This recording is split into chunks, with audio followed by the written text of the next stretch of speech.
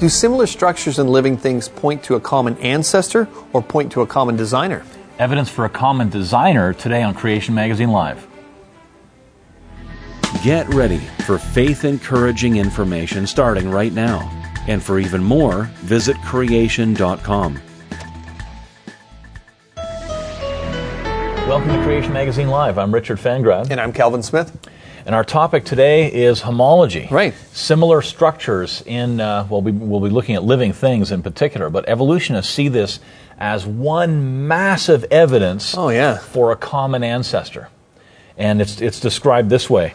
When evolutionists said, if you look at a 1953 Corvette and compare it to the latest model, only the most general resemblances are evident. But if you compare 1953 and a 1954 Corvette side by side, then a 1954 and a 1955 model, and so on, the descent with modification is overwhelmingly obvious. This is what paleontologists do with fossils, and the evidence is so solid and comprehensive that it cannot be denied by reasonable people. Wow. So obviously this guy thinks that this particular evidence is like just smack down. It's a big deal. Proof of evolution, yeah. Well, we're going to look at some similar skeletal structures here between a human, and we've got a dog, and we've got a bird, and we've got a whale. And what people are told is that these similarities are there, right? Because we all of these creatures went back to a creature before them that had structures like that, and then they diversified, right? So they had that structure, and they diversified, and that's why they all share them. They've got shared common ancestry through evolution, etc. The textbooks, teachers, TV, media, everywhere, they interpret this observation as common ancestor. Right. That's the interpretation. And here's an example from a university website and so on. This university website says, evolutionary theory predicts that all related organisms will share similarities that are derived from common ancestors. Similar characteristics due to relatedness are known as homologies. That's our topic today. Right. Well, I think we need to ask a question here when we're told information, and this is the way it is, about things that supposedly happened in the past. Is this the only way to explain the data that we see? Is that the only way to interpret those observations? And I mean, based on what most educational programs, textbooks, we see, the answer seems to be yes. There's only one way to explain this stuff. There's no other possible way to explain it. Yeah, but there is a far better way to explain these things, right? And that's a common designer. Similarity in living things because of a common designer, and that makes sense from even the things that we create, in a sense, right? Right. Yeah. If we think of a Porsche and the VW Bug, the Beetle car, both have air-cooled, flat, horizontally opposed four-cylinder engines in the back, independent rear suspension, two doors, a trunk in the front, and many other similarities, or we could say homologies. Right. Now, why do these two different cars have so many similarities? Because they're from the same designer. Yes. Right? Yeah. So whether similarity is morphological, whether it's a shape or structure, something like that, or it's biochemical, right? There's many living things that share biochemical homology, so to speak. It's not an argument for evolution over creation. If you just think of that, oh yeah, right. Intelligent designers use similar component parts in a variety of different applications. Sure. Of course there's going to be similarities when you have a common designer. Yeah.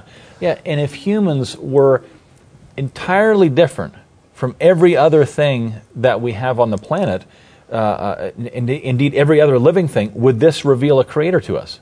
Not really, no. Right? You'd think that there was maybe multiple creators. Right, because one creator likes doing stuff this way, and one creator likes doing stuff another way. Exactly. The unity of creation, the similarities there, are a testimony to the one true God that we read about in the Bible. Right. I mean, if humans were entirely different from all of other living things, how would we live, right? How could we eat, right? How would you eat a carrot if biochemically it just didn't match up, right? It was totally different than our own biochemistry. Yeah, exactly. We wouldn't be able to gain nutrients. We wouldn't be able to get energy to live. How could we digest them?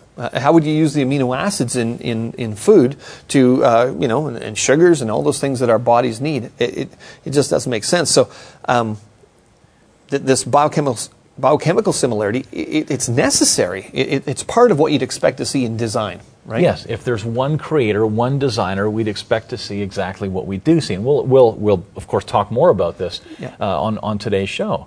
There's a chapter on exactly this topic in the Creation Answers book. The Creation Answers book is our most popular book, and there's chapters on where did Cain get his wife, chapters on starlight, how come we're seeing the stars from distant galaxies, and dinosaurs, and Noah's flood, and all kinds of different things. DNA in cells contains much of the information necessary to build and operate a living thing. We know that nowadays. So if two organisms look similar externally, their DNA should also be similar. Obviously. Right. Kind of like the car pictures you were showing. If they look similar, they must have similar component parts. Yeah. And similarities between two mammals, for example, a cow and a whale, they should have DNA that's more similar than, say, between a cow and a worm, for example. Right. You would expect that. And from a biblical perspective, as we mentioned, organisms descended from the same original created kinds would be expected to be very similar biochemically. And, of course, you'd show some downhill changes from the fall, right? Changes in information, losses in information, but, of course, they'd be similar. Yeah. Now, humans and apes are very similar. Chimps, in particular, look very much like humans in a lot of respects. And so you would expect that their DNA would be very similar to our DNA. Right. We have similar external features and similar DNA as well. So what would it mean, for example, if human and chimp DNA were, say, 96% identical? And there's been numbers like this thrown around for years. We've done shows on this before. We know that those figures aren't accurate, but anyway, they've been thrown around. But what if is what you're saying? What if they were 96% similar? We did a show, actually, we can mention, if you go to creation.com/CML 2-23, we did a whole episode on this 99% or whatever similarity, and you can get more details there. So with a very high similarity in DNA, would it mean that humans could have evolved from a common ancestor with the chimps? Right. Not at all. I mean, the amount of information in these 3 billion base pairs in the DNA of every human, right, is about the same amount that it would be in 840 Bibles. Yeah, that's a massive amount of information. It's huge, right? The Bible's a large book. It's got more than 3.5 million letters. So even if humans and chimps were only 4% different, what you're talking about is 120 million base pairs. That's equivalent to 34 Bibles worth of information difference, right? That's a huge amount. This is an impossible barrier for mutations. You know, to sum up these random changes to cross, even given 7 million, several million years, supposedly the difference between apes turned into humans and things like that. Back to the common ancestor, there just isn't enough time. There isn't enough time to have that many beneficial mutations, and not just beneficial, but information gaining addition to turn us from one thing to another. Now, here's some other things to consider about similarities in living things. Certain biochemical functions are common to all living things. Right. For example, human cells, in some cases, do many of the same things that yeast cells do, believe it or not.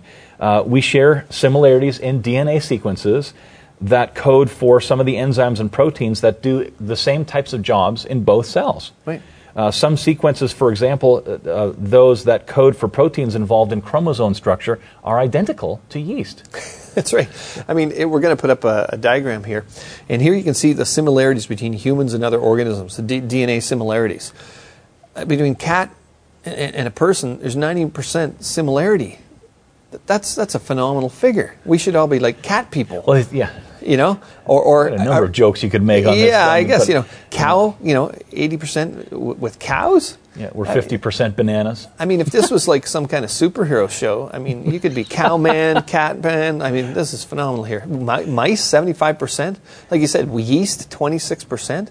A weed, 18% similarity. A weed, yeah. It's kind of crazy when you think about it. I mean, what this would mean is cats are more similar to people than cows, right? Like they must have been higher on the evolutionary scale somehow, or and I think it needs to be said that these sort of percentages can be varied depending on what section of the genome you're looking at. Yeah, that's right. Yeah. And we did a great article. There's a great article on creation.com on this topic. You can go to creation.com/chimp and look up that article there. And from the article, we can highlight just one thing. The problems with similarities between apes and humans being 96%. the chimp genome was about 10% larger than the human genome. So there's got to be at least 10% difference between humans and chimps. You can explain data differently, right? To different models. What about the concept of a common designer? That actually makes more sense than the evolutionary explanation. Now, continuing on with DNA, does a high similarity in two DNA sequences mean that they have the same meaning or function? No, not necessarily. Look at these two sentences. There are many scientists today who question the evolutionary paradigm and its atheistic philosophical implications. Sentence number 2. There are not many scientists today who question the evolutionary paradigm and its atheistic philosophical implications. These sentences have a 97% homology. They're 97% similar, but have almost exactly opposite meanings. Right. They're similar, but they have opposite meanings. There's a strong analogy here in the way that DNA sequences can be turned on or off by a relatively small control sequence. And guess what? There's large differences in the control sequences between apes and humans. Right. There's other significant differences here, right, that include things like this. There are almost no similarities in the hotspots. Now, hotspots are areas where chromosomes rearrange pieces of DNA during sexual reproduction, and there are almost no similarities in those hotspots. Right. The Y chromosomes, for example, are also extremely different, with the human one being much larger, right? And there's no way that mutations could bridge this gap, as we were talking about earlier, between chimps and humans. Chimps are just animals. People are created in the image of God. There's a huge, vast difference between these two created creatures. Yes. Right? Yeah. Another serious problem for evolution. The front appendages of many animals are said to be homologous. Here's that picture again. Now, if evolution is true, that means that the genes that code for those structures should also be similar, obviously. Right. If you got similar things, you should have similar coding for those. Yeah, we should have a similar coding for those. Right. But the problem for evolution is they don't. No. They don't have similar instructions here. So here you can see that similar structures actually come from different genes. So in vertebrates, the embryo is constructed of a large number of gene segments that can be numbered, starting at the head end. And the diagram shows 6 different vertebrates which allegedly inherited their front legs from a common ancestor. The front legs as well as the rear legs developed from entirely different groups of segments from species to species. The instructions are completely different, and yet they turn out to have similar features. Right? Yeah. And this is from a 1971 monograph entitled "Homology: An Unsolved Problem," published in the Oxford Biology Reader by Sir Gavin de Beer. Now, he was a top embryologist of the last century here, and he was an evolutionist. And in 1971, he wrote this. But if it is true that through the genetic code, genes code for enzymes that synthesize proteins, which are responsible, in a manner still unknown in embryology, for the differentiation of various parts in their normal manner, what mechanism can it be that results in the production of homologous organs, the same patterns, in spite of their not being controlled by the same genes? I asked this question in 1938, and it has not been answered. So here he's writing in 1971. Right. And it wasn't answered in 1938. It's still not answered today. That's right. Different genes produce similar structures. Right. And this is a serious problem for the idea that common structures mean a common ancestor. Right. It makes a lot more sense that God, he used a good design and he modified it for different reasons. And exactly. And in creations that intelligent beings make, one person might use certain things to make something, and somebody might say, "Oh, that's a good design," and they might make it at a completely different material or with a completely different, layout, right. and arrive at the same design. Yeah, take simple things like tires, for example. You have tires on bicycles and skateboards and jet airplanes and race cars and toy trains. Yeah. All the tires are round. Round tires, yeah, because that's a good design. But in each one of those cases, they've been modified for the particular vehicle. Right. And that's what we see in living things. We see a similar, very good design. It works good, and it's been modified for whatever animal it's a part of. From what we see in science, common design is a far better explanation from what we see. And it's interesting to me is that, of course, we both travel around and speak at churches and so on, that even many times I've explained the idea of common design, even Christians are like, "Oh, yeah, that makes so much sense." And I mean, These are Bible-believing Christians, right? They love the Lord. They love His Word. But it's just because evolutionary indoctrination is everywhere. Yes. That they've picked these things up and they haven't even thought it through. Right? And the evolutionists have said, well, this is the only way to understand similarities in living things. Right. But of course, it's the question that we asked when we started. Is that the only way of explaining the observations that we see? And that question can be asked in pretty much every field of science that has to do with origins. Right. Big Bang, for example. Yeah. Is the Big Bang scenario the only possible explanation for explaining what we see in our telescopes? Right. Of course not. There could be dozens of different ways of explaining those things. And if you were to propose only one way to scientists, they'd say, no, science has got to have competing, outlooks and stuff like that. Yeah, but that's not the way it's presented in schools, is it? That's the way it works. No. No, we can keep talking about some of the difficulties with, so they're similar structures, right, but they form through completely different paths. Here's another one of those types of observations. The sequence in which bones develop. For example, in frogs and salamanders, which are pretty close, right. This is a puzzle for evolutionists. So you can see here the bone structure in their forelimbs there. Generally, the outer bones form before the inner bones. For example, the ulna leads the radius, and the digits develop in the sequence 4, 3, 2, 1, and it does that in frogs. But in salamanders, the inner bones form before the outer bones. For example, the radius leading the ulna and the digits 1, 2 forming before 3 and 4.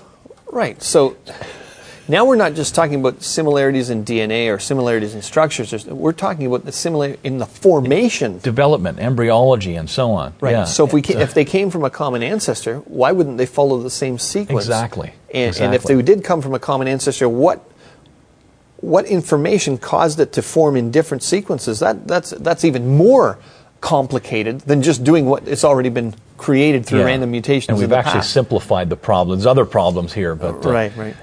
Well, here's another problem: is there's different genetic codes. I mean, all organisms use DNA, but a few use different DNA code. And this is huge. Yeah. This is huge. And this rules out common ancestry as well. I mean, in order to support the common ancestor conclusion for similarities in living things, evolutionists, they've got to imagine an evolutionary tree, right? You've seen that, that tree. It has one trunk and then ends up with all kinds of branches. Right, you start with one creature, it turns into all the other different creatures, right? So all life evolved from a single genetic code. Then that's what the conclusion would be. That's the idea, and all living things have in common. And this is used as support for a common ancestor going back to a single cell. But if you got different codes, you got some problems with that idea, right? Cute little drawing of what looks like a tree there doesn't make any sense. Right. You've got to have evolved different codes or whatever. Exactly. Interesting. Dr. Jonathan Sarfati, one of our own scientists, he wrote this about this problem. Many evolutionists claim that the DNA code is universal, and that is proof of a common ancestor. But this is false. There are exceptions, some known since the 1970s. Yeah. An example is paramecium, where a few of the 64 possible codons code for different amino acids. More examples are being found constantly. Also, some organisms code for 1 or 2 extra amino acids beyond the 20 main types, or the main 20 types. But if one organism evolved into another with a different code, all of the messages already encoded would be scrambled, just as written messages would be jumbled if typewriter keys were switched. This is a huge problem for the evolution of one code into another. And a simple way to understand that is the severity of the problem is, imagine the word gift. Well, in English, that's a good thing. If you give me a gift or I give you a gift, where everybody's happy, right? Yeah. But you don't want to do that in German. Right. Gift in German means poison. So you don't want to give somebody gift. And that's the problem you have with different genetic codes. That's another huge problem with the notion of common ancestry. Even problems on how digits grow in different things. They'll often say, well, look, a human has 5 fingers, or let's say a frog has a bunch of toes. There's similarity there, so that's proof. But even the way they grow, I mean, for example, in humans, you have programmed cell death as you're being formed in your mother's womb, right? This is how you get your digits. Cells die in between here, and it divides, and that's how you get your fingers. Yes. Well, for example, a frog, in the end, you might put your hand down and put a frog's hand down and say, okay, well, there's some similarities. But their digits don't grow like that. They actually grow from little buds. Through like cell growth, normal. That's right, and they come out like that. Whereas the human does that. This is a completely different mechanism. It's almost the opposite. You have cell growth versus cell death. Exactly. To produce at the end of the day, you have a similar structure, but it's produced entirely differently. That's right. That makes sense from a common design perspective. Doesn't make sense from a common ancestor. Now, when we started, we quoted Tim Berra, who suggested similarities in automobiles. He used the Corvette as an example, an analogy for understanding similarities in living things. And concluding that it's a common ancestor. He said that this evidence for evolution was, quote, so solid and comprehensive that it cannot be denied by reasonable people. Right. Well, we've just shown there's a lot of evidence that goes against what he said. Right. Yep. So, I mean, the problem with Berra's analogy has been summarized this way. You can see it here. Berra's primary purpose is to show that living organisms are the result of naturalistic evolution rather than intelligent design. Structural similarities amongst automobiles, however, even similarities between older and newer models, which Berra calls descent with modification, are due to construction according to pre-existing patterns, right. i.e. to design. Ironically, therefore, Berra's analogy shows that even striking similarities are not sufficient to exclude design-based explanations. In order to demonstrate naturalistic evolution, it is necessary to show that the mechanism by which organisms are constructed, unlike the mechanism by which automobiles are constructed, does not involve design. I mean, we can see the problem here, right? He's using things that were designed as an analogy to show things aren't designed. Yeah, so they evolved from a common ancestor. Right. They came from a common designer. Exactly. It's just amazing. As scientists have learned more about anatomy and physiology, and especially genetics, over the last not that long, the concept of homology came under increasing attack. Right. That homology means common ancestor. And so over time, examples that seem to fit the evolutionary notion of homology were kept, and those that didn't support it, many examples that didn't support homology, were ignored. And more examples, this has happened more examples were discovered that had to be ignored, and here we are today where there are a few examples that are still there, but many of the examples of similar features or structures had to be discarded. Yeah. And here we are today. By the way, guess which ones are presented in textbooks to your kids at school? Only the ones that supposedly support evolution, but right? the ones we've mentioned, you won't see them anywhere. You don't see them.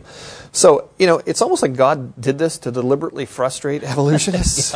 It's like, here's a good design I'm going to use through different animals, but I'm not going to do it the same way. Both the Creation Magazine Live TV show and this podcast are produced by Creation Ministries International, a global think tank organization dedicated to disseminating the huge amount of scientific evidence for the accuracy of the biblical account of the origin of our universe. If you'd like to donate to keep this information coming, go to creation.com/donate. And thanks for listening.